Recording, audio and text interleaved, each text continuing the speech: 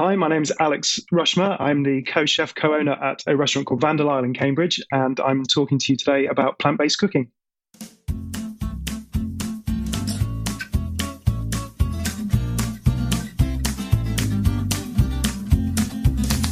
New series, new name, new artwork, but I had to keep that cheesy music. Yes, a podcast with me, Paul Newbegin, has returned, but we have rebranded. We are now the Chef Social Podcast, and we are sponsored in partnership with Hospitality Rewards. Hospitality Rewards is the first and only employee benefit program for people that work in hospitality. The website and app gives members access to a range of features and benefits. And actually, we talk about it on each episode, but I think some of the benefits, I think maybe the benefit that particularly Kenny Atkinson, who uses it, he loved the most was the 24/7 support for mental and physical health and financial health as well. Obviously, especially in these times, how useful is that? But also, you can save on things like gym membership, discounted shopping vouchers, there's a cashback card, cinema tickets for those rare days off, and trade discounts from the likes of Oliver Harvey, Shoes for Crews, and KitchenAids, and of course, the perks, and we talk about the perks in the episodes. But there are exclusive perks and industry discounts at venues across the UK. And the reason why we wanted to partner is really to start to give back, and give back as a thank you to all of the guests. So we will be inviting everyone that's a guest to come on and join the app as well for free as a little thank you. But they won't know that ahead of the call. So it'll be a nice little surprise for them, hopefully. Enjoy today's episode. Thank you so much for joining me on your episode of the Chef Social podcast. Since I got recommissioned to do this series, you were kind of one of the first names that I wanted, and particularly to talk about your topic, which you've just so kindly introduced. But your journey to starting on plant-based cooking was quite different, because obviously after coming out of MasterChef, you did something quite different to what you're doing now. But let's start at MasterChef. So what, way back when, what in your right mind encouraged you to apply? The honest answer is I think it was about half a bottle of red wine on a very miserable Sunday evening, and I was working a job that I didn't particularly enjoy, and it was one of those winter evenings on a Sunday. The feeling you get as a kid when it's Sunday night and you've not done your homework yet. Yeah. It was like that, and I was a couple of glasses of wine in and had dinner. And loads of my friends had said to me, "Oh, maybe you should just apply. You like cooking. Maybe you should just apply and see what happens." And I really didn't think anything of it. So I was slightly tipsy. I fired off this application and then heard nothing for about 6 weeks. And then the next thing I know, I get this email and then a phone call and then a telephone interview and then a screen test. And then you sort of get bundled into the studio, and then that's it. The roller coaster sets off from the station. And you have to sort of strap in and hold on for dear life. And then it sort of spits you out the other side several months later. And life had changed. Life had totally changed. It was a phenomenal experience. I loved it. I'd recommend it to anybody who's ever thought about it, to just fire off an application and see what happens. Yeah, I mean, it super interests me because I've been lucky enough to interview lots of people that have gone through MasterChef Pros, and the MasterChef Amateurs. Before you apply then, because you'd already said like some of your friends had said to you about going on, what are you doing then? Are you hosting supper parties to your friends? Or are you just, what is your level at that point? So I was, I suppose, just a very nerdy home cook. I'd worked in a cookware shop before that and cooked every night. First year out of university, I moved to London. I was living with some friends. So I was doing a lot of cooking and I was sort of surrounded by food and foodie people. And then I moved back home with my folks after that year in London, and was still sort of super interested in food and writing about food and sort of working on the periphery. And I'd never set foot in a kitchen, but there'd always been this mystique as far as I was concerned, about chef life and the life of a cook and what it was like to run a restaurant. And I said to my dad years before that that conversation that you have to have when you're sort of choosing your A-levels or choosing what you're going to do when you head off to university. So what do you want to do? I said, I think I want to open a restaurant. And my dad's an accountant. He's now retired, but he's an accountant his whole life. And he said, you know, half of all restaurants go bust in the first 12 months. And that was enough to put you off to begin with. That was enough to put me off. So I did my A-levels and I went to university and got a degree. But there was nothing that I'd done that managed to fulfill me in the same way that food did. So that was it. That was my punt. It's not a career move that I'd recommend to anybody. And it was a bit of a punt and a bit of a gamble. But if I'd not ended up in the MasterChef kitchen, then I'm sure I would have found another route into it. And I was writing about food at the time, and I'd sort of set up my blog, going way back. I think it was back in the days of blogs. Back in the days of blogs, this was 2000 before YouTube and then before podcasts. Well, this was it, and there was no Instagram, there was no Twitter. This was 2006, I think, when I first started blogging. And you were blogging about what? Restaurants, food, recipes? No. I couldn't afford to eat in restaurants. It was about recipes. It was about seasonal food and things that just sort of general ideas that are swimming around in my head, the occasional recipe, but nothing really to do with restaurants, because eating out was a rare luxury for me. And like I say, as we said before, we had a little chat a little while ago, and obviously a season was quite some time ago now.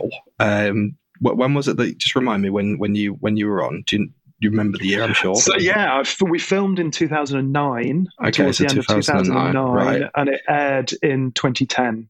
Yeah, and I can still remember, even to this day, the three of you. You were all so close by the time of the finals, and like I said, I loved, because when they used to kind of wheel you back out, for a want of a better phrase, and you come in and judge in the chamber, you always used to come as a package, the three of you, until quite recently. And I always loved that, because it's like, there's those guys again. Like, they loved each other in their series. So I think something happened in that series. There was an alignment of the planets for sure, because when I applied, the series was going out on BBC Two, and it had sort of jumped from this tea time slot on BBC Two to a prime time slot on BBC Two, and then I think about halfway through filming our series, we found out that it was going to be prime time BBC One. So MasterChef Series 6, which is the one I was on with Tim and Drew. It was the first series that they aired that was BBC One. And I think that's one of the reasons it sticks in people's minds. But certainly the friendship that developed between the three of us was absolutely, it was magical, and it remains magical as well. We talk at least once a week. And we've all gone into food in some way, shape, or form. Drew's doing amazing British charcuterie work. Tim is one of the most talented pastry chefs I've ever met. They both came to my wedding. We celebrated together. We commiserated together. When times are good, we get together. When times are rough, we get together. And this is we've known each other for well over 10 years now, and it's such a. That for me was the real gem that came out of the series. And even if nothing had happened with regards to what I was doing in kitchens, just having that would have been enough to make the experience worthwhile. Yeah, well, it's interesting, isn't it? Because like you say, you just said that you almost kind of covered the whole spectrum of interest in food, right? You got a guy doing amazing things with meat and guy doing amazing things with plant-based cooking, and then you got the pastry side. So you're a perfect complement to each other almost. Yeah, it seems to have taken a while to get here for us to find our feet, but to complement each other so well. Did you ever do one of those things where you all kind of collaborate and like cook meals from your MasterChef day? Did you do things like that all together? I bet you must have had some fun in some kitchens together. We did. So immediately after the series went out in 2010, there was a MasterChef pop-up at a restaurant in Soho, which ran, I think, for 2 weeks. And we weren't cooking together every night, but we were certainly cooking together the majority of nights there. which was incredible, thrust into the public eye again, but in a very much sort of live fire exercise in terms of the restaurant world. And then the last service I ever did at the Hole in the Wall, which was the restaurant that I opened on the back of MasterChef in 2011. I was there for 6 years, but the last, not quite the last, sorry. Penultimate week there, the three of us put together a menu and all cooked together in the kitchen at the restaurant, The Hole in the Wall, and did this collaborative dinner, which was just a phenomenal experience. It was great. Yeah, I was going to ask if they came there. So you've answered my question. We'll get on to the Hole in the Wall because obviously that's where we met. We're nearly there. What I'm interested in. So you get to the end and you've done really well, and like you say, it feels like there's this kind of momentum building behind you. What was your thoughts then? I feel like, judging on what you said, you knew that you wanted to be a chef, but obviously, do you think, right, how do I get the foundations that I need? What was your kind of approach to getting the skills that you felt you were going to need going forward? It was a bit of bluster, actually. I knew I had enough of a platform to do it. It took about a year to find the right place to do it, and the Hole in the Wall was a pub that I was familiar with. I lived not far away from there, and I knew it had a good reputation. And I spent hours and hours and hours trawling through commercial estate agents, trying to find the right property, trying to find the right location, trying to find somewhere that didn't have a huge financial cost of entry. This is like peak financial crisis time. This was people were still suffering. So nice that everything's totally different now, isn't it? Isn't it? It's like no time has passed. So this ticked all the boxes. It was relatively cheap to get it up and running. It was almost a turnkey operation. A landlord who was very understanding and had a similar background to myself, my business partner at the time, and it was close by. It was close to where I lived. So it ticked all those boxes, and I think I just needed enough confidence, but also being sensible about knowing what the limitations were, and also realizing how important it was to be able to learn on the job. And I'd say for my first 3 years at the Hole in the Wall were probably like a 7 or 8 year career that somebody going into kitchens at 16 might have, and working their way up to having a level of knowledge that they'd have after 6, 7 years. This is what I was thinking. I was thinking this exactly. Like you must have to have learned more. You haven't come from that industry. You haven't been a chef full time. You must have literally kind of had to learn everything, right? There was a phenomenal amount. I mean, I'd done a lot of reading around the subject, but there's no amount of reading that can prepare you for the real day to day of running a kitchen and running a restaurant. So I surrounded myself with a number of people who I thought could help me through it. Experienced general manager, experienced pastry chef, and then we just sort of went for it. And it was perhaps a little bit overconfident, but we were learning techniques, and I was learning how to run a business, how to manage supply side of things, how to manage orders, how to manage payroll, invoicing, VAT. There is so much to running a restaurant, and I had to learn it in a matter of months rather than years. But I've always been a learner, and I've always liked the process of learning and absorbing. And the way I've always done it is the way I've always done it best is by actually just getting stuck in and getting involved, and immersing myself in it. And I think that's what happened. And it wasn't always easy.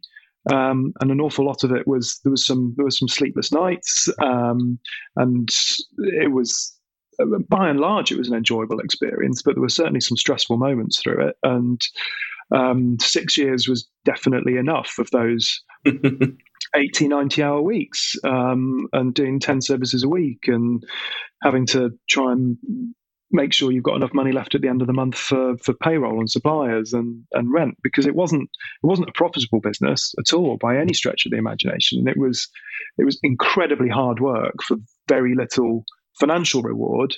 We were well reviewed. We picked up some pretty good awards. About 2 weeks after I decided I wasn't going to renew the lease, we were named one of the Sunday Times top 100 restaurants in the UK. It was incredible. I remember, and that's what I was going to say, because with the greatest respect, there are not many restaurants. I'm still living in West Yorkshire, and there are not many restaurants I would travel from West Yorkshire to Cambridge, especially to go to, and that was because the reputation was so strong. And I think it came as quite a shock to quite a lot of people. It felt like, say, especially after the awards that you were getting and the strong reputation. Was there like a beginning of the end for you in your mind, or was it, because again, what I'm interested in is when your mind starts to turn to what you're doing now. That's kind of what I'm really interested to find out, when that happened for you. So it became clear in a sort of slow realization that it wasn't, the business that I'd built there wasn't sustainable in terms of it being financially successful or physically or emotionally sustainable for me. I think the closest I ever got, I think I've written about this in the past, but the closest I ever got to a sort of full-on breakdown was after a very, very hectic Saturday lunch, knowing that we were fully booked on the Saturday night, knowing that we hadn't started any prep for a 100-cover Sunday lunch the following day. And I was in the car park of the Cash and Carry. It is the most unglamorous place you could possibly imagine, and there's just something. You wouldn't have been the first person to have a breakdown in the Cash and Carry. No, you're not the first person to say that either. But it was just a very dark moment, but it was also a moment of realization, and that was probably in the summer of 2016. And I knew I had about a year left on the lease, and I knew I had about 6 months left to make a decision about what I was going to do with regards to the lease. And I think from that moment on, there was just a sort of level of freedom, knowing that it wasn't something that I was going to do forever. I'm hugely grateful for the experience that I had, because I learned some incredibly valuable lessons that I've brought forward. But I think it also massively highlighted some of the fundamental flaws that are prevalent within the industry as a whole. And knowing that I was working so hard, but not really. There was some personal satisfaction, but awards are just ego, and it's nice for a minute, but then the second you open up the payroll the next day, or the second that you open up the P&L from the previous month, you think, oh, well, that's great, but we made £100 last week, and I worked 100 hours, so what's it all worth? I'd got married as well a couple of years prior to that. I got married in 2015, and knowing that I wanted to spend more time at home, more time with my wife, more time with my little whippet called Toby, both of whom I love dearly. And I just didn't have the time to do the things that I wanted to do, and it wasn't fulfilling me in the way that I needed my work to do. So it wasn't. It was actually a very easy decision to make by the end of it. Yeah, and do you know what, you alluded to that post? I'm sure I remember, like you say, you putting being quite honest and quite open about how you're finding it. So, then when you were coming to shape what you're doing now, I suppose, like you say, as much as there was a difference in food thinking, I also get the sense that, like you say, there was a sense in, right, my mental state needs to be right. It needs to support me, whoever, we employ as well. So there was kind of two new schools of thought going on for you at that point. I kind of get the impression. Yeah, that's precisely it. And in fact, the sustainability came first, and the the nature of the food and the menu actually almost happened accidentally. So after I closed the hole in the wall. I spent 2 months working in Switzerland. I was working as a consultant chef for a new opening in the Swiss Alps, which was great fun. It got me out of the country. It got me out of my mindset. Somebody else paying me a salary, which was really lovely. And it wasn't that I'd fallen out of love with cooking, but it was just that I'd fallen out of love with the process of running a restaurant, and being able to cook and have somebody else worry about all the other stuff was lovely. After that, I spent a bit of time at home, and then had a few weeks working in Ethiopia, doing a similar sort of thing.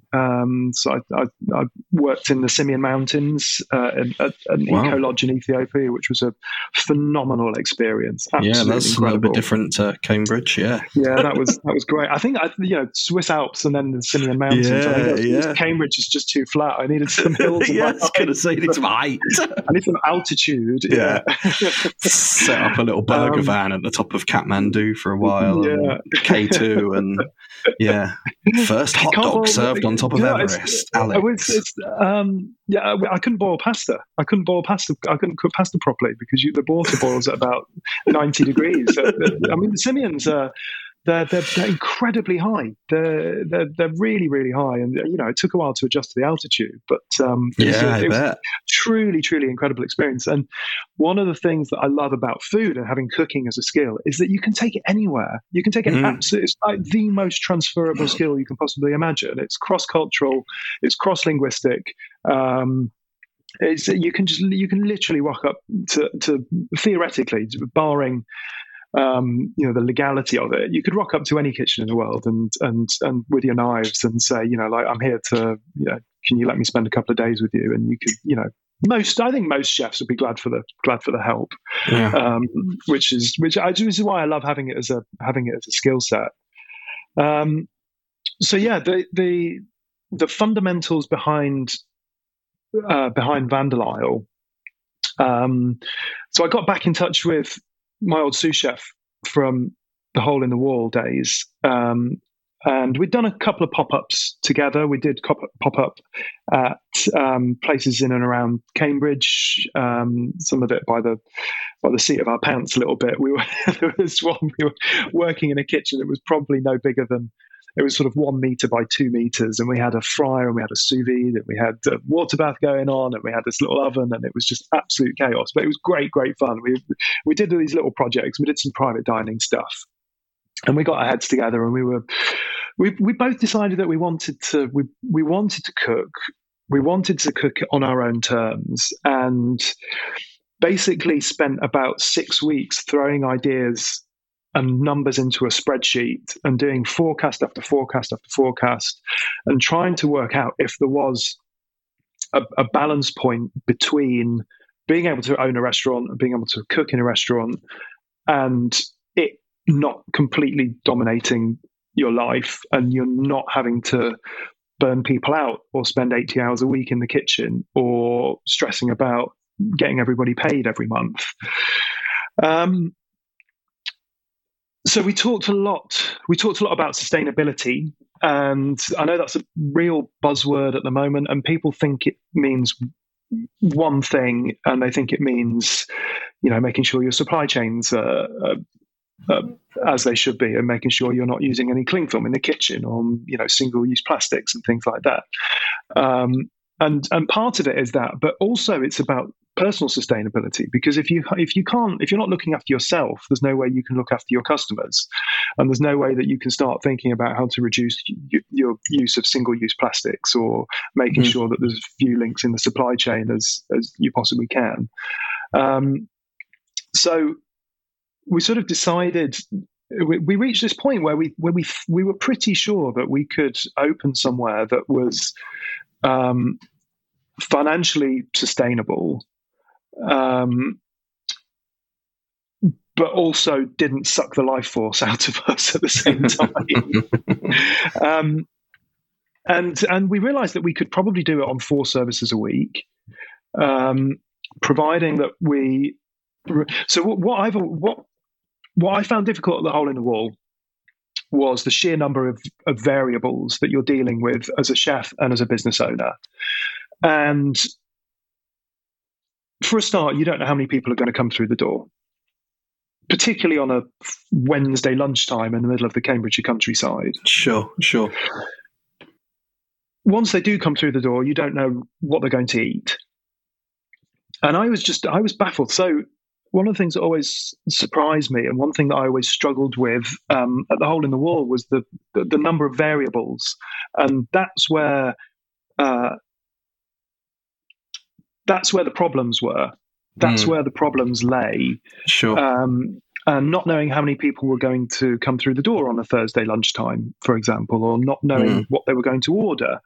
So it baffled me. Like, this is an example that I've used before, but I had to place. We did 10 services a week. 5 of those came at the weekend. So it's Friday lunch, Friday night, Saturday lunch, Saturday night, and Sunday lunch. So they're the 5, and we probably do 75 to 80% of our covers over those 5 services. Yeah. But I had to place my fish order for those 5 services on a Thursday night for delivery on Friday. So I had to guess on a Thursday night how much fish I was going to sell over the course of 80% of the number of covers we were going to do over the course of a week. And it was just one of those things that I thought was ludicrous. One of those things that I thought was crazy. And if you wrote to somebody you wrote to one of your part-time staff on a service where you've only got 6 booked, and then you don't end up getting any walk-ins.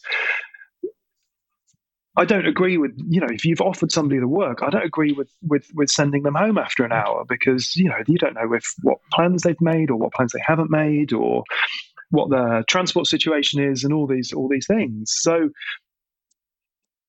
all these variables that are swimming around in the ether that are the fat that I thought could be trimmed away from a restaurant operation. So Lawrence, who's my business partner, and I, we put our heads together. We began with this premise, like, we want a restaurant, we want to be able to cook, we want to be able to serve people the food that we want to make. How do we do that in a way that's not going to physically or emotionally destroy us, but also is going to be financially sustainable? And we began by deciding which of these variables we could remove.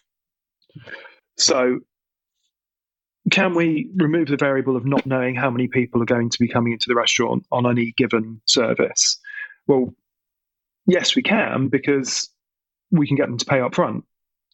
So the booking system we use is called Talk, which is something that I've been familiar with for a long, long time. An old guest on the old podcast was Nick Kokonis from Talk. So big fans of Talk here. I would crawl over broken glass for Nick. He's an incredible man, and genuinely one of the reasons that we made it through the pandemic was the work that Nick did with Talk. It's an incredible system, and just having that level of controllability as a restaurant owner is it's a complete game changer. I know people throw the term game changer around quite a lot, but just wrestling back that level of control was absolutely fundamental to what we're doing at the restaurant. So we removed that variable. So, funny enough, we've had, we've been open 3.5 years now. I think we've had 2 people not show up, and wow, they that's got to be a record. I mean, it's just phenomenal. Yeah, it turns out when people have paid for something up front, they're much more likely to turn up. And we're not like completely draconian about it. People, we understand, we realise that sometimes things happen, and that might be illness, it might be all sorts of different reasons. So we do reschedule people. We're not totally dogmatic about it. We realise that we're in the business of hospitality, and we have to make people feel welcome. So that was the first one.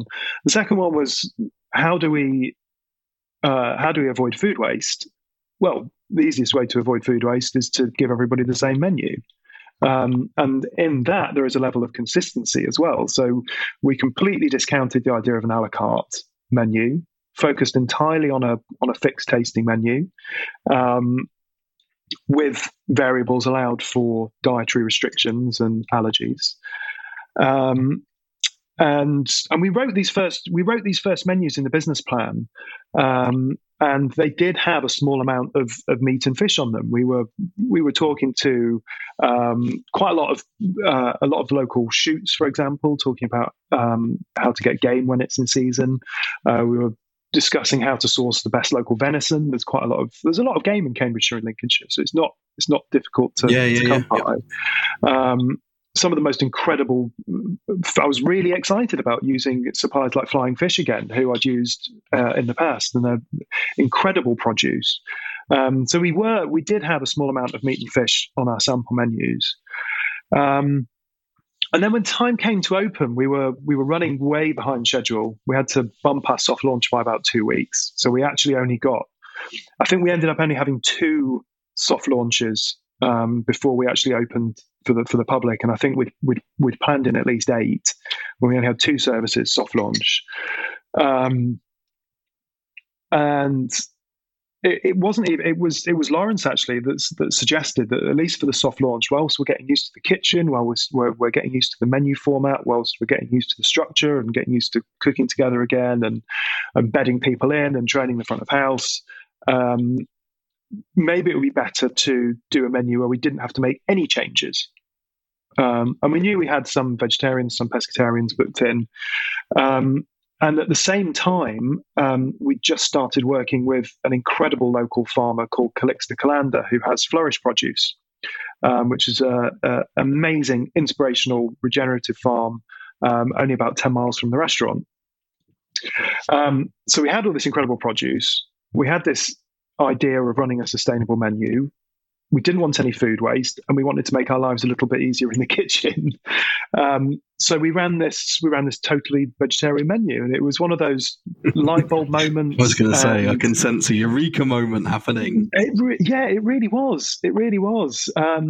But even then, we didn't commit to it. I mean, we still don't call ourselves a vegetarian restaurant. We say, we say plant focused. We say sustainable. We say all these sort of euphemistic descriptions. Well, we've been very careful in your topic. We haven't said you're talking about vegetarian. You're talking about plant-based cookery. Exactly. We're talking about cooking plants. So we opened in the spring.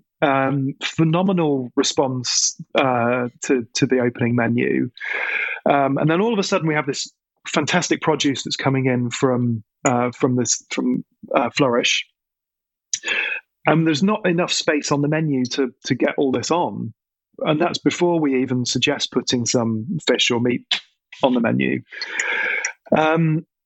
So we get to the end of the summer, and by the end of the summer, we'd been open for 6 months, and we sort of, I think we quietly set ourselves this little challenge: can we go a full year without cooking any meat or fish? Yeah, I reckon we can do it. See if anybody notices. See if anybody notices. And we genuinely had.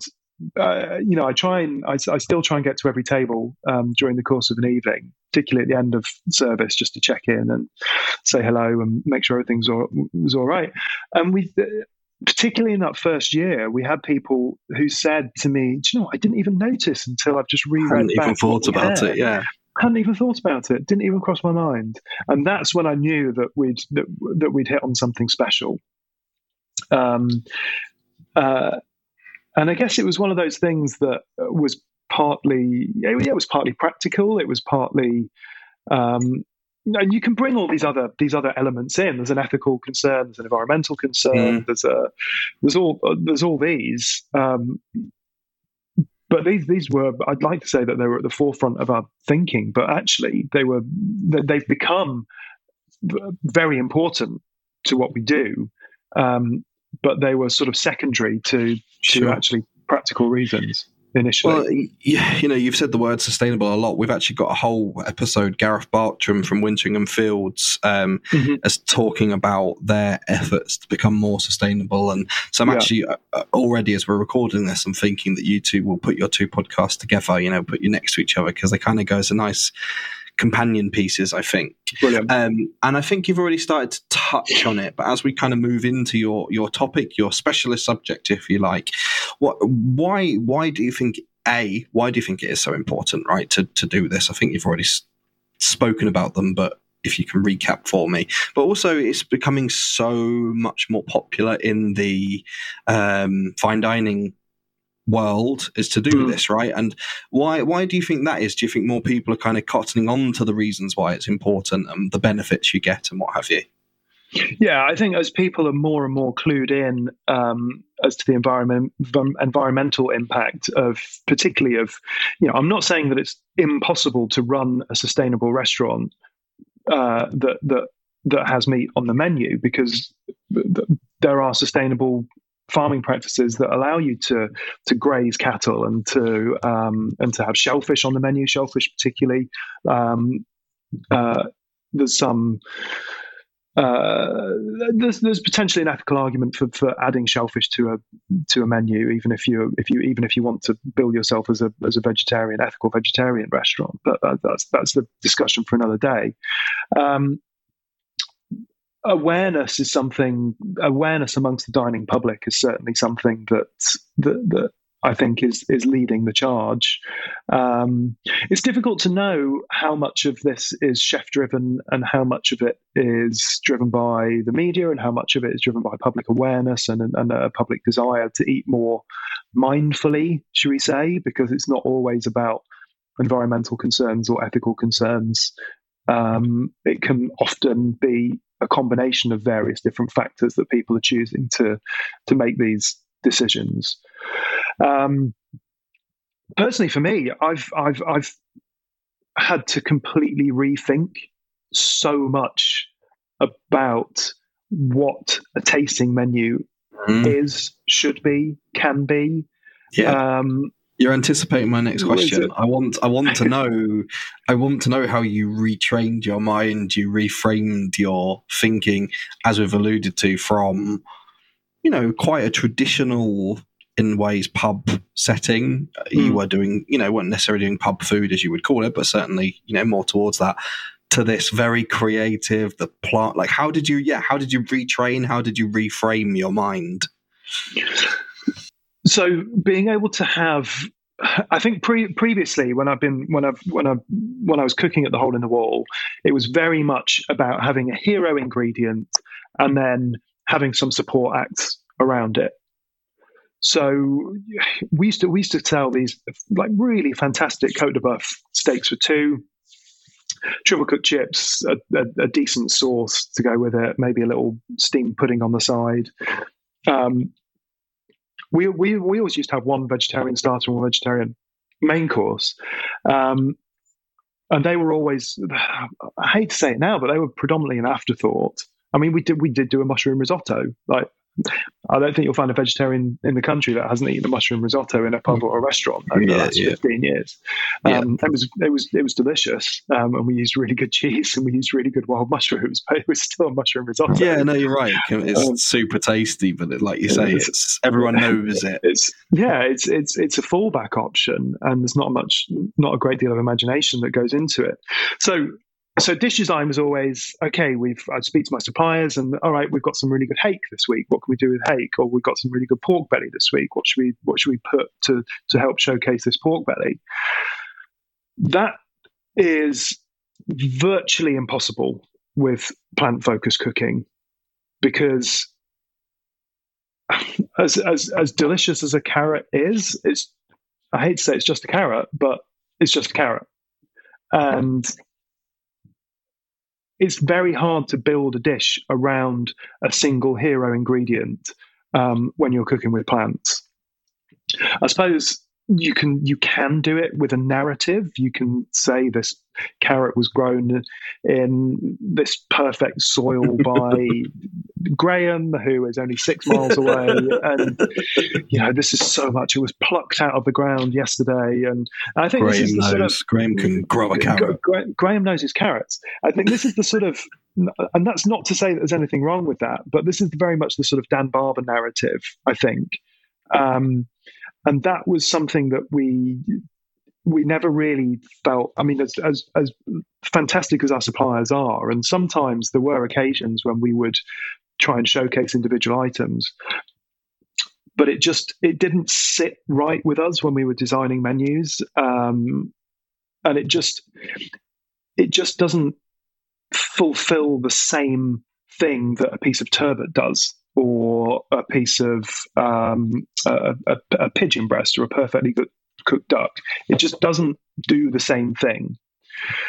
So that led us back to ripping everything up and completely starting again, and realizing that what we needed to do was all about process. And there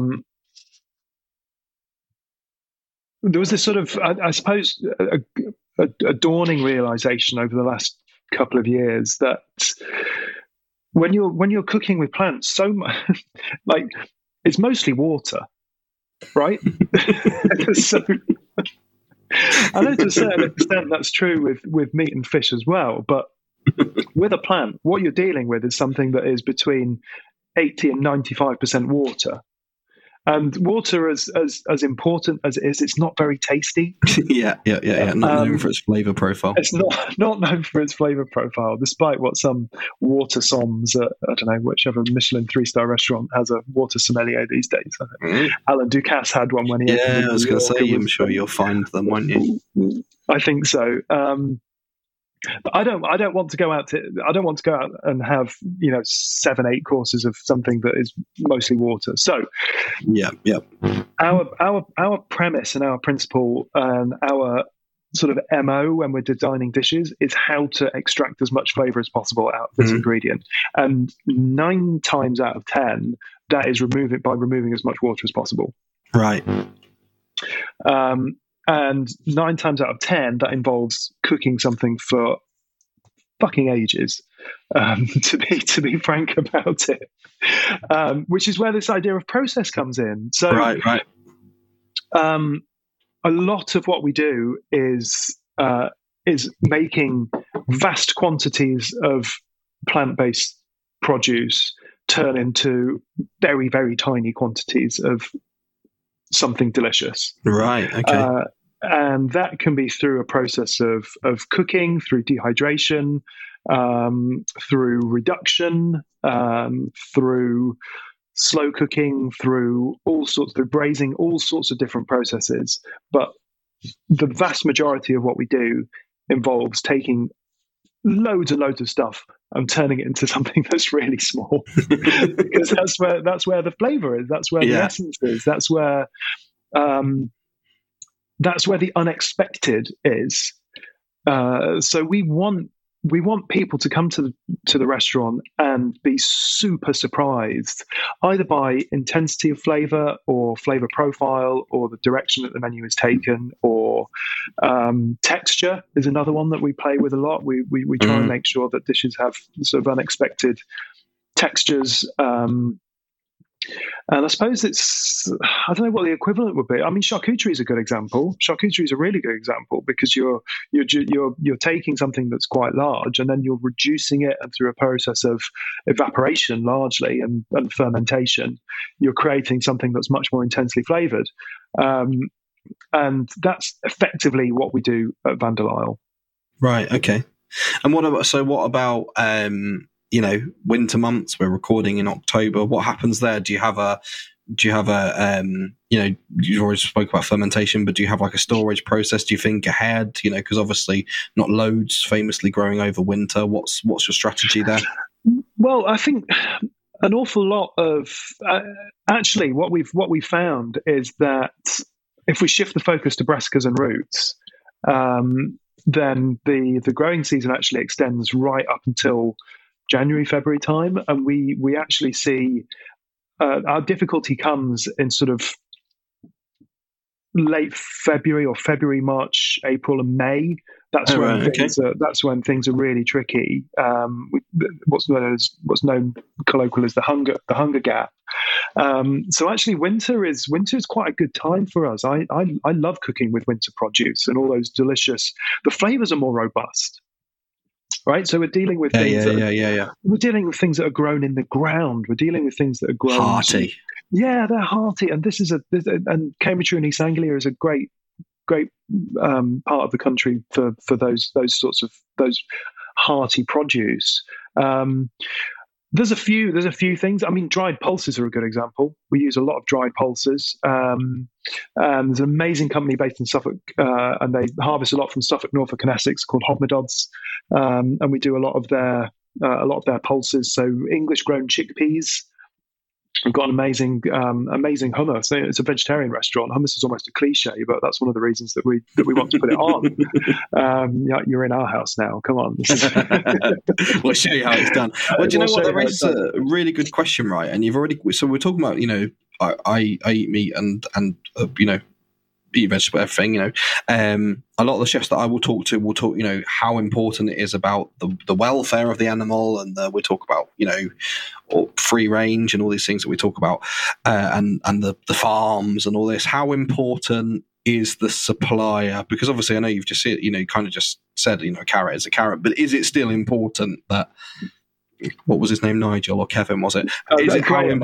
Graham. Thank you, Graham. Was my fictional carrot farm. How important is it that that Graham's grown that carrot on his farm using the right methods? Because obviously, again, Gareth's episodes on sustainability, so we won't step on his toes too much. But it is still important, I guess, for a restaurant like yours that it's come from the right farms, the right farmers, etc. Yeah, this is a balance that we have to make. I mean, we're not, as I say, we're not totally dogmatic about it. In particularly in the summer, we have some incredible suppliers who do weekly runs to Italy, France, Spain, and if the best produce is coming out of those countries, then of course we won't discount it just because it's not come from the UK. It'd be ridiculous to discount something from France. Which is, as the crow flies, not that far away, but also to say that it's okay to have something from Northern Scotland. So we're not being Little Englanders about it. Having said that, if there are local suppliers, and there are local suppliers who are doing truly amazing things, then it makes our job in the kitchen a lot easier. So Flourish is a really good example. Hobnadods are a really good example. We have a local eggs come from a local supplier, but we're not. It's hard to say. Of course, I'm passionate about it, but I'm also pragmatic about it. I'm realistic about it, and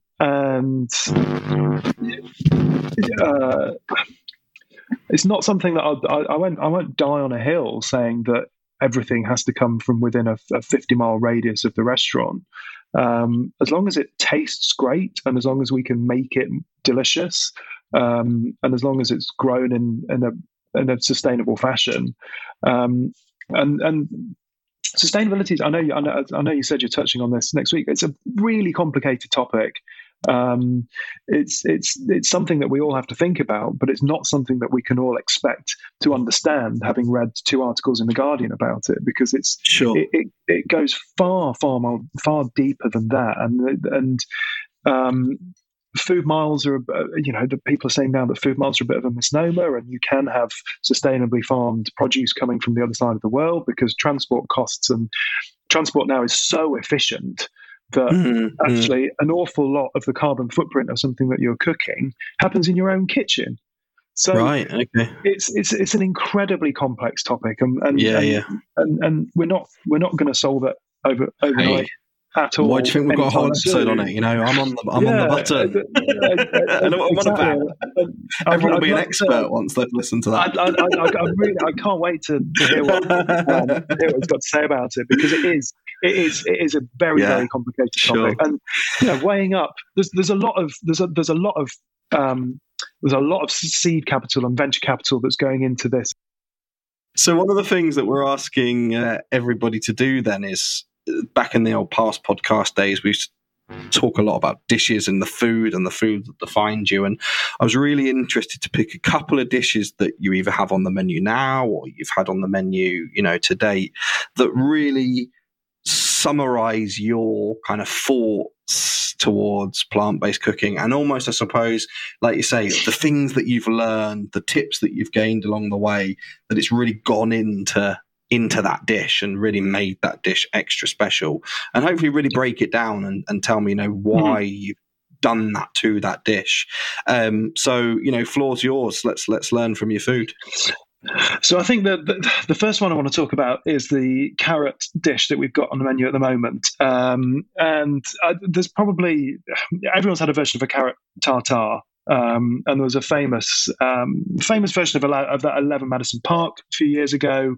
And they sort of ground this carrot tableside, and you could choose all your condiments to go with it.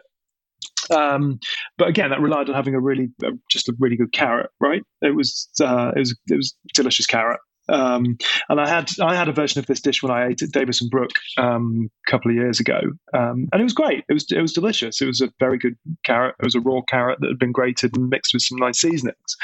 And for me, that wasn't enough. That wasn't enough of a process to go through to get the best out of this produce.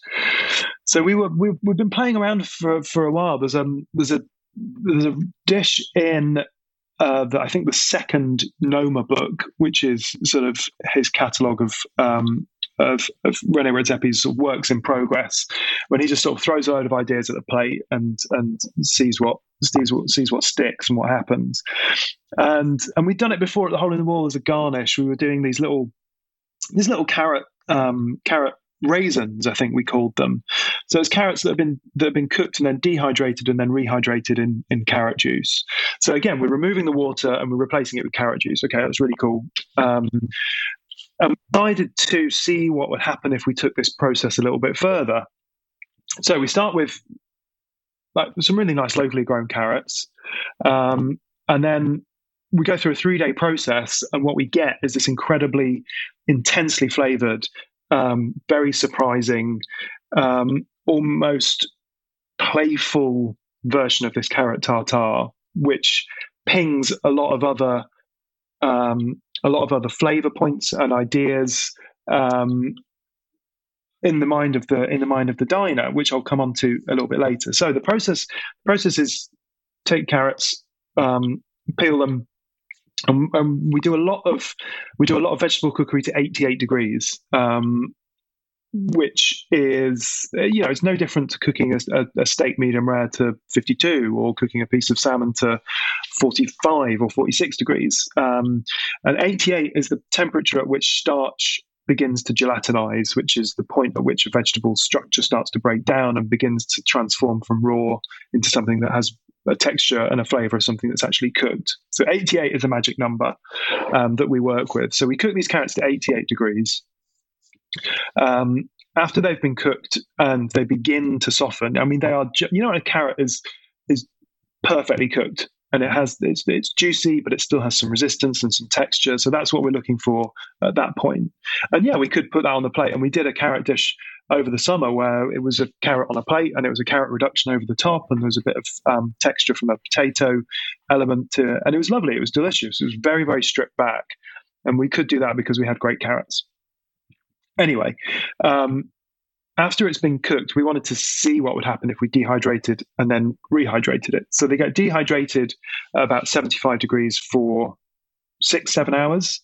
And by that point, they've begun to transform into something that's a little bit more like vegetable jerky. So they have a little bit more resistance. They're a little bit chewier, and they have a texture that is more reminiscent of raw meat. We've removed as much water as we dare.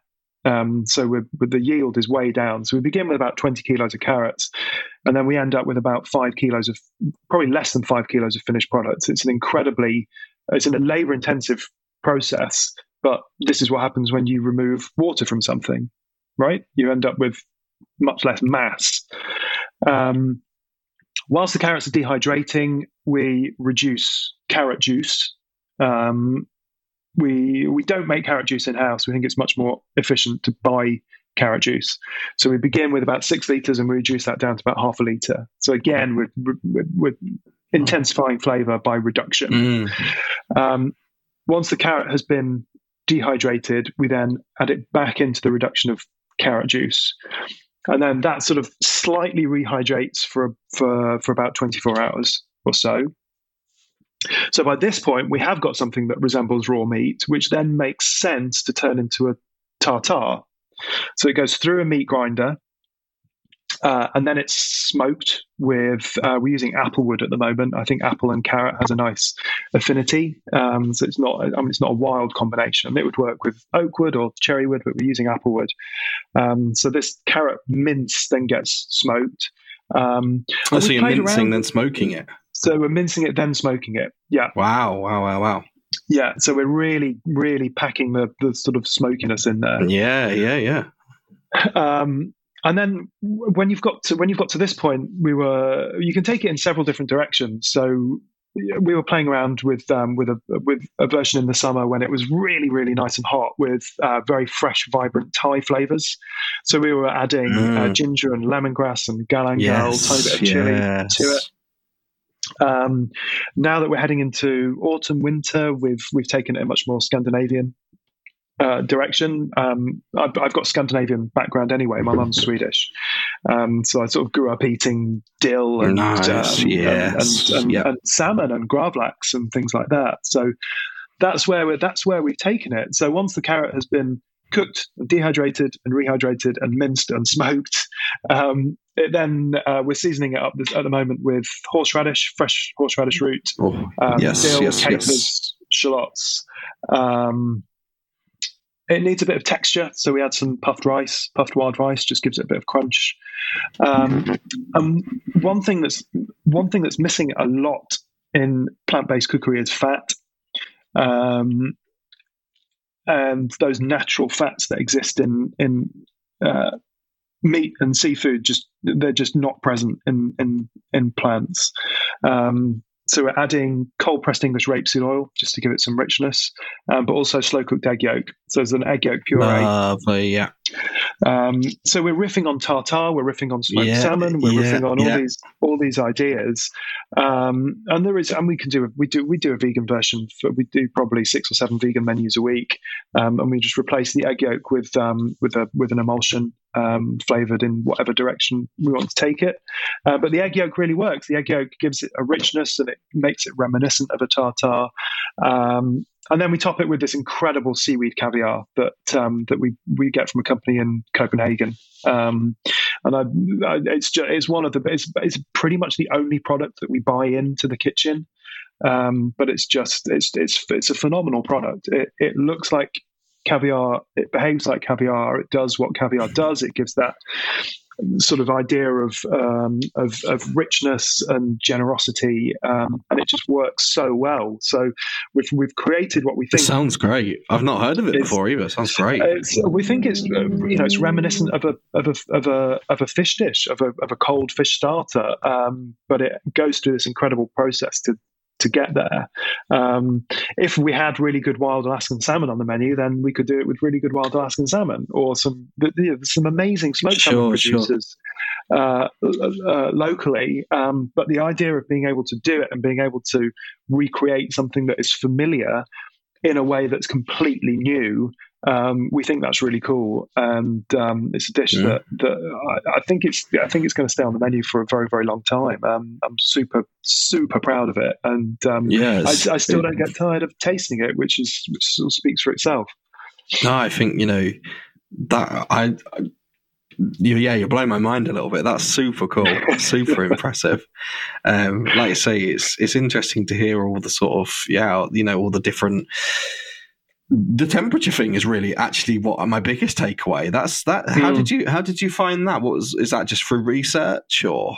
That was through research. Yeah, there's a very good sous vide book by Thomas Keller called Under Pressure, and there's a chapter on there on cooking vegetables sous vide.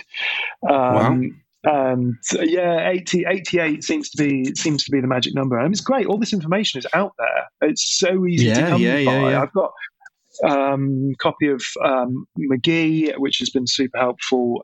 Yes, some of the I'm sure Heston quotes that, doesn't he, McGee? Yeah, McGee he's like the godfather of this more scientific, more sort of process heavy, thought driven, rigorous approach to cooking in order to get the best out of the food. Modernist cuisine is another great resource for things like that. So yeah, that's a dish that we're so the genesis of this was a garnish that was on a dish back in the day at the Hole in the Wall because of something that I'd read in a René Redzepi book, and then it's just gone through this sort of 4-year gestation period, and it hit the menu about 6 months ago. And it's not left the menu. It's gone through a few little sort of flavour changes, but listening to it, I can tell why. Well, I hope not. I hope not, because I should hope to try it at some point. Yeah, you've got to come down, Paul. Well, you brought me down once before, and I'm sure you can do it. I'm sure you can do it again.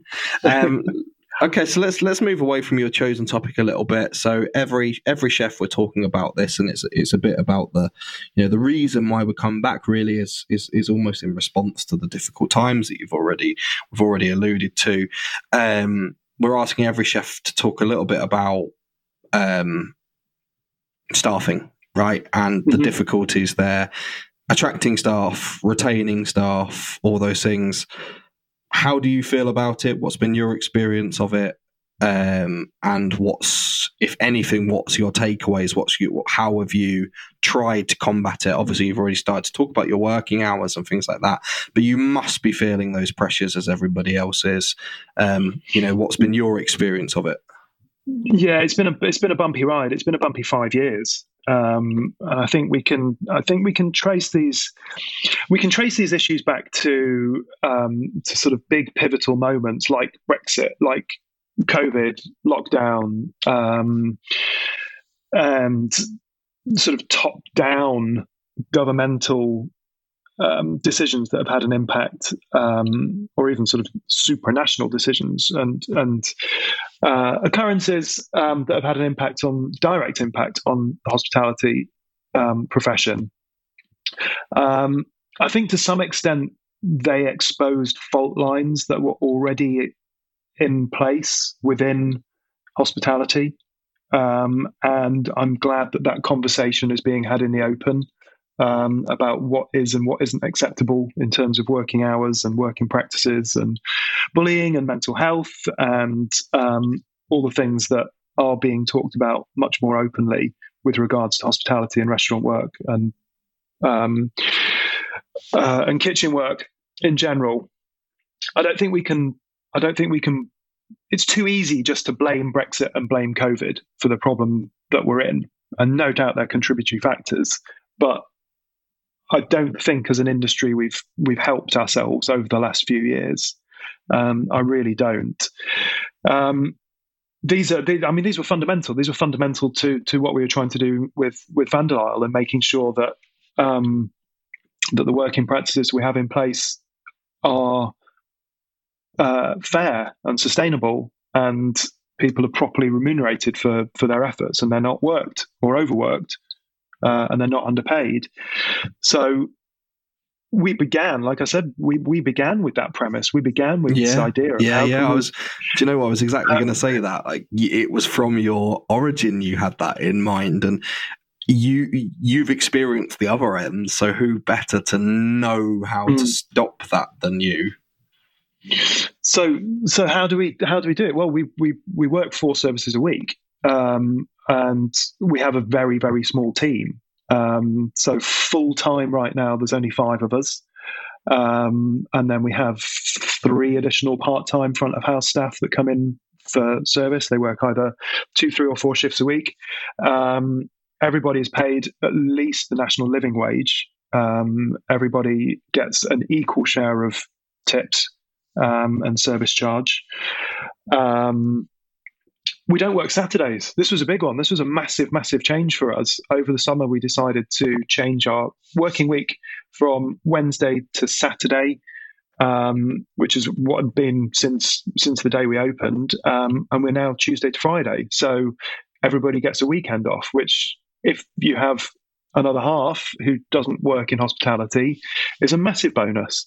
And allowing people to live a more normal, for want of a better word, life whilst still working a job in hospitality, I think is really progressive. And we're trying. There's very, very, very few people that do that shot on a Saturday. We crunch the numbers, and we're fortunate enough to be full on a Tuesday night. And if you're full, then it doesn't matter if you're full on a Tuesday night or a Saturday night. It doesn't. No, totally. Yeah. And there are operators who would look at our business model and say, well, you're full 4 services a week. Why don't you open for another service a week? Why don't you? But the second you start opening that door, is that's when the problems start, because all of a sudden you've got to hire more staff, and then all of a sudden you've got to make sure that you're full for that extra service in order to pay for that staff. So you've got to put on another service just to make sure you've got that wiggle room. So we've found an equilibrium, and it's not for everybody, but it certainly works for us. And there's enough flexibility in our business model that means if we do need to plug a little hole, then we have the option of opening up another service a week. And if we do, it'll be a Saturday lunch rather than a Saturday night. So people still have their as much of a weekend as is possible. Yeah. So, and we all sit down. We have family meal. We take an hour for lunch. What I was going to ask is about the retention side, especially being such a small team. How important that is, and like you say, the things that you've got in place, clearly, like, there's so few restaurants that offer it. Do you find that gives you an edge when it comes to retention? Yeah, I think it does. So who have we got with us now? So myself and Lawrence, who've obviously been there since the beginning. Our general manager has been with us since the start. Our pastry chef has been with us for almost 3 years. And when we do lose people, it's not because they're pissed off with how the job's panning out or anything. It's because they want to do other projects, and either they've outgrown us, or maybe they're heading off to university, or they're moving. It's very, very rare that somebody will. And there are people that don't fit in, and we know very quickly. After a trial shift, that it's not going to work out. So there's some people. Also, equally, the kitchen that we run isn't for everybody. Some people enjoy that cut and thrust, and that sort of slightly slower pace isn't for everybody. I sometimes, speaking personally, I sometimes miss it. I sometimes miss the sort of slightly seat of your pants. Yeah. It's a feeling, isn't it? It's a feeling. It is a feeling, and it is a buzz, and it's really hard to. There's something in almost going under, but not quite going under. Yeah, being able to extract yourselves from the weeds is a skill in itself. Yeah. I don't think we could fit. I don't think we could fit 2 services into a day, because our prep day sometimes starts at 8 and we'll be ready for service at 6, but that's a full day's prep, and to slap a 4-hour service, 3 or 4 hour service into the middle of that, when there's only 3 of you in the kitchen, I just don't think it'd be possible. Sure. I mean, the things that we do take such a long time, and we haven't got a prep kitchen. We've got one open kitchen, which has a central island with some induction tops, and we have 2 rational ovens, and that's it. That's it. We haven't really got any fancy kit. It's just we've got Packajet, but hey, whoa, hen's teeth. I've hen's teeth. Yeah, I know. I'm trying to get hold of some new beakers at the moment, and they're just not available. So I mean, it's an environment that works for us, and it's a business model that works for us, and I'm incredibly proud of what we've done. I'm incredibly proud of what we do, and I'm really excited to see what's going to happen over the next few months and years. I mean, I'm worried about what's going to happen to hospitality over the next few months. I think it's going to be absolutely brutal. And I worry that a lot of people are going to cling on until Christmas and get a festive season under their belts. But then, when those December bills hit in January, and the heating costs and the electric costs and the gas costs are taken into account, I really, really worry for the industry as a whole, particularly with the COVID costs still hanging over people. Definitely. It's, these things haven't gone away, have they? No. I'm certainly gonna ask your your hopes and your ambitions for the future just as we wrap up. But just before we do, the reason why we're talking about benefits, the reason why we're talking about retention and all these things is to do with the campaign that we're running, to do with this series, which is all about encouraging businesses and hospitality businesses to offer these perks. And this is what we've partnered with Hospitality Rewards. Everybody knows that in hospitality, kind of all look after each other and what have you, but they're really trying to kind of formalize that via their app. And just a reminder to everyone listening that if you offer a perk, then you also get access to all the other perks for free for 12 months. So if anybody's interested, you can get in touch. But Alex, as you have been and are continuing to be an incredible guest, we would love to extend you, and I'm sure the team, the option to come on and see what perks we might have in your area. I think that sounds great. I'd love to. Yeah, I can't wait to show the guys. Thank you, and hopefully, it's another thing that is a little, perk, for want of a better phrase, for the team, and another, reason it's a great environment to work. And like I say, the Saturday thing is incredible. I think there's very, very, very few people doing that. So what a place to work. If that you offered me a Saturday to record and I didn't think about it, and now I realize that makes perfect sense, because you're lounging with your feet up. So as we wrap up, as we come to the end, here's an obvious question, just really quickly. I take it that's it now. Meat's not coming onto the menu. I take it that's the decision you've made, or I think it would be a huge surprise for our diners if we decided to suddenly put a venison dish on the menu. I think we're too far down the rabbit hole now, and honestly, I'm having too much fun with it. And I really feel like in the last 6 months we've had this great leap in terms of the ideas and the techniques that we've developed. And I'm confident that there's very few restaurants doing what we're doing, and it's really nice not to be beholden to ideas and recipes that I've read about in other places, or meals that I've had elsewhere, and just really be ploughing our own furrow in terms of originality and flavor and experience. I'm super proud of what we've achieved at the restaurant, and I'm really excited as to the direction that it's going to take in the future. If you're a chef listening to this, or in fact if you're a home cook, but if you're a chef listening to this and you want to start to think about plant-based cooking, or perhaps you do have meat on your menu but you want to come away from the mushroom risottos and the beetroot with goat's cheese and all those things, what would be your advice? Where do you start? What do you start to do? Where do you start? So for home cooks, I have this conversation a lot. We have 2 seats at the pass. We have a fully open kitchen.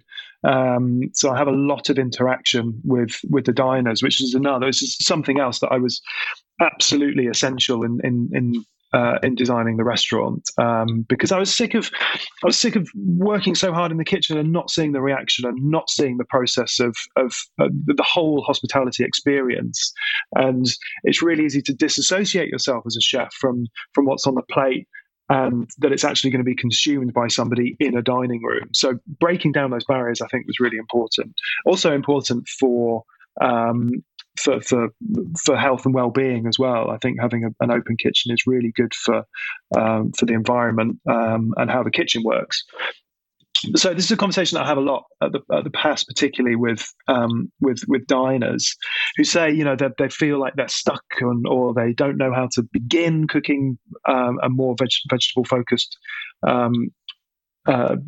style of cooking. My first piece of advice is to look to cuisines that don't feature meat or fish anyway. So some Italian food, you could eat incredibly well in Italy and not touch a piece of meat or fish.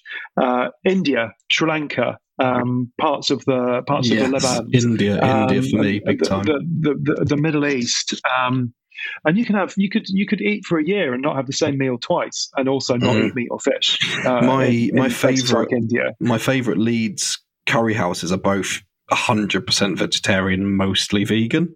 And I was reeling off like my favorite curries the other day to someone, and afterwards they said, "Oh, are you vegetarian?" And I said, "No, why?" He said, "Oh, just because every single dish you name was." I was like, "Oh, that's just because I'm sat in my head eating, Bundobust and all these places." So no, sorry, I'm with you there. Carry on. But I think how cool is that you can have such a varied food experience without having to even consider. Like it just didn't cross your mind, and that's no, didn't cross my mind at all. That's the experience that I think we're trying to create, and that's when I know I've done my job properly. Is when somebody, like I said earlier, when somebody gets to the end of their meal and they say, "Oh my God, I didn't even realize." If in terms of chefs wanting to sort of shift the focus a little bit to a more plant-based cooking. I think there's a lot of shifting of mindset to be done, because it is very, very easy to get hung up on having a hero ingredient and allowing it to almost do some of the work for you. I'm not denigrating what chefs are doing at the moment, and I've been there, and it's not easy to perfectly cook a piece of turbot or a lamb rump or a duck breast every single time. And that's not to say that they can't be fully delicious and they shouldn't form part of a cohesive dining experience. I'm not vegetarian. I still eat meat and fish, and I still cook it at home, and I still eat it when I go out. I don't eat anywhere near as much as I used to. That's for certain. But I think there's this idea that you sort of open up this completely almost brand new, it's like opening a secret door in the back of the fridge or the back of the cupboard, and being able to see these incredible ingredients, and knowing that there are hundreds of ways to cook them. Right? There's one way to cook a really good piece of turbot, and that is cook it perfectly, right? Or maybe you can cook it on the bone, maybe you can poach it. Okay, it's 3 ways to cook a piece of turbot. Maybe you can roast it whole. But you take something like a carrot. I know we've talked about carrots a lot because that's something everyone's very, very familiar with. Yeah. Your mate's getting a shout out constantly. He's rubbing his hands together. Like the range you've got from there, from raw to semi-raw to cured to dehydrated and rehydrated to pureed to soup to, nobody has yet invented the best way to cook a carrot because it's not out there. And I just love that. I love the originality of it. I love the flexibility of it. I love the challenge of it more than anything else, because chefs love to be challenged, right? This is something that we love. You said before about the Thai with the carrot. My uni trying to save money stock soup was I used to do like a Thai green carrot soup. Yeah. Delicious. So like you say, I'm totally with you on that. Like you say, you can just go to the wheel, reinvent, I like it. I'm but imagine if you can think about how wide-eyed you are as a young chef, first going into the kitchen and all these new ideas and ingredients and techniques. Like I had that again for the second time in my career. Yeah. So I had it when I first opened, also when I first started cooking. I had it again when I first opened the hole in the wall. And then I thought that wide-eyed experience, I thought it was over. And then I had it again, and I'm still having it because this is sort of an infinite little tunnel that I can travel down, and it's incredibly exciting, and I love what we're doing at the moment, and fingers crossed, the people continue to come through the door and people continue to eat with us.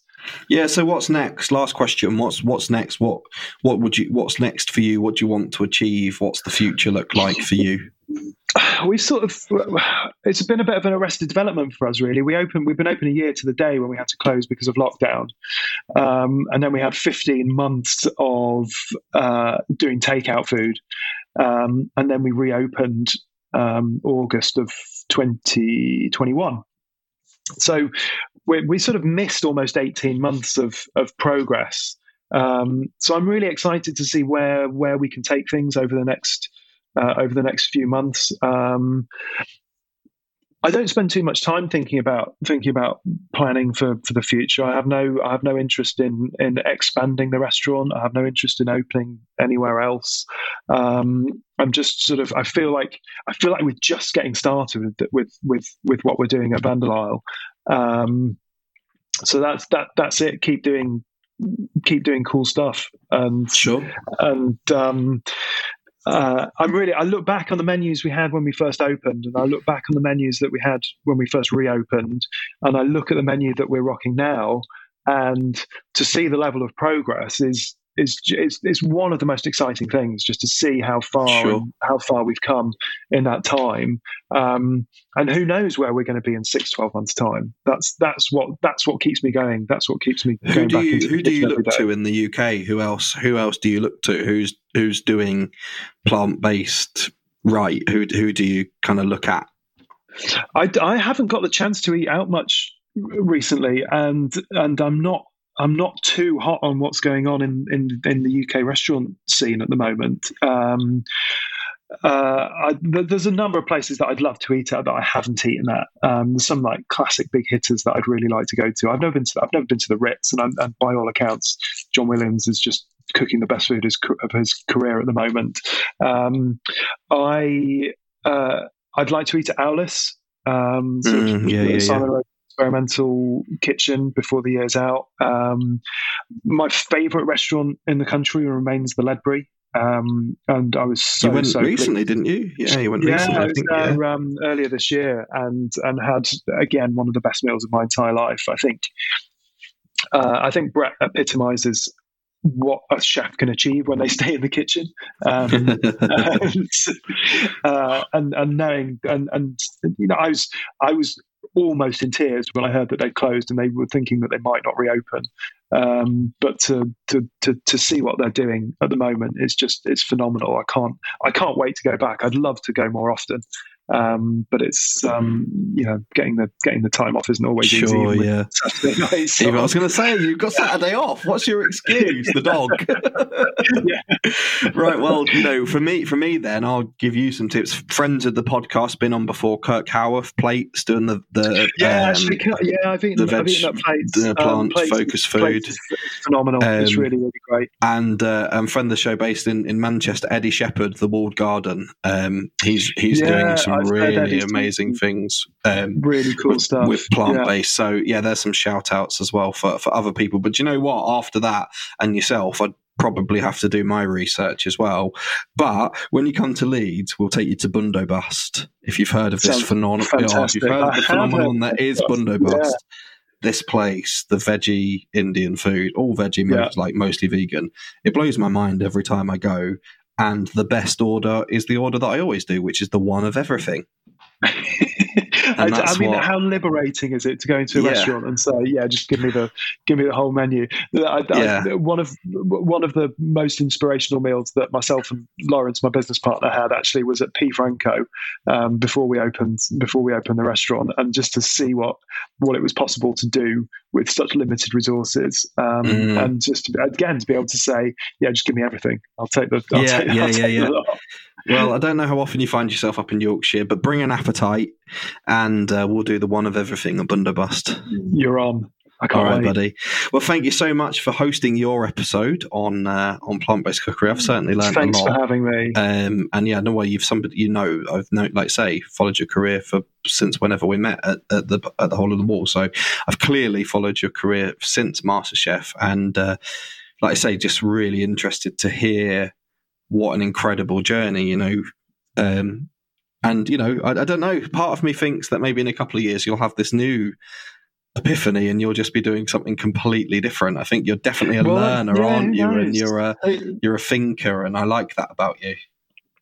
Yeah, I'm sort of fully committed to sort of lifelong learning and knowing that you'll never know everything, but the pursuit of that knowledge is what drives me forward. And I think that's what keeps things super exciting. And like I said, that's what keeps me heading back into the kitchen every day. Well, and your beard's nice and close today. I promised to bring up the beard. That beard you had on MasterChef. I just wanted to be in that beard. That beard was as big as that kitchen. It was very cozy. It was laugh. You wore it well. You wore it very well. Do you mind me saying? I've always thought you're a very handsome man, even from your MasterChef days. And you wore that beard well, but a nice close beard suits you too. Thank you so much. Cool. Thank you so much. What an episode you posted. Thank you, buddy. Thank you. Take care.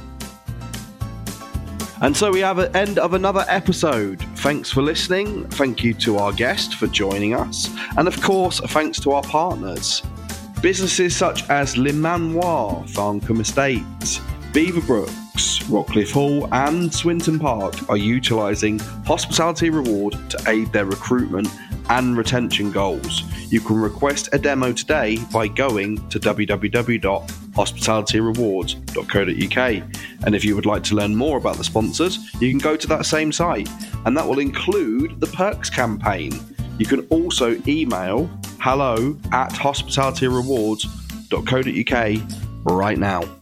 And we'll see you for another episode of the show.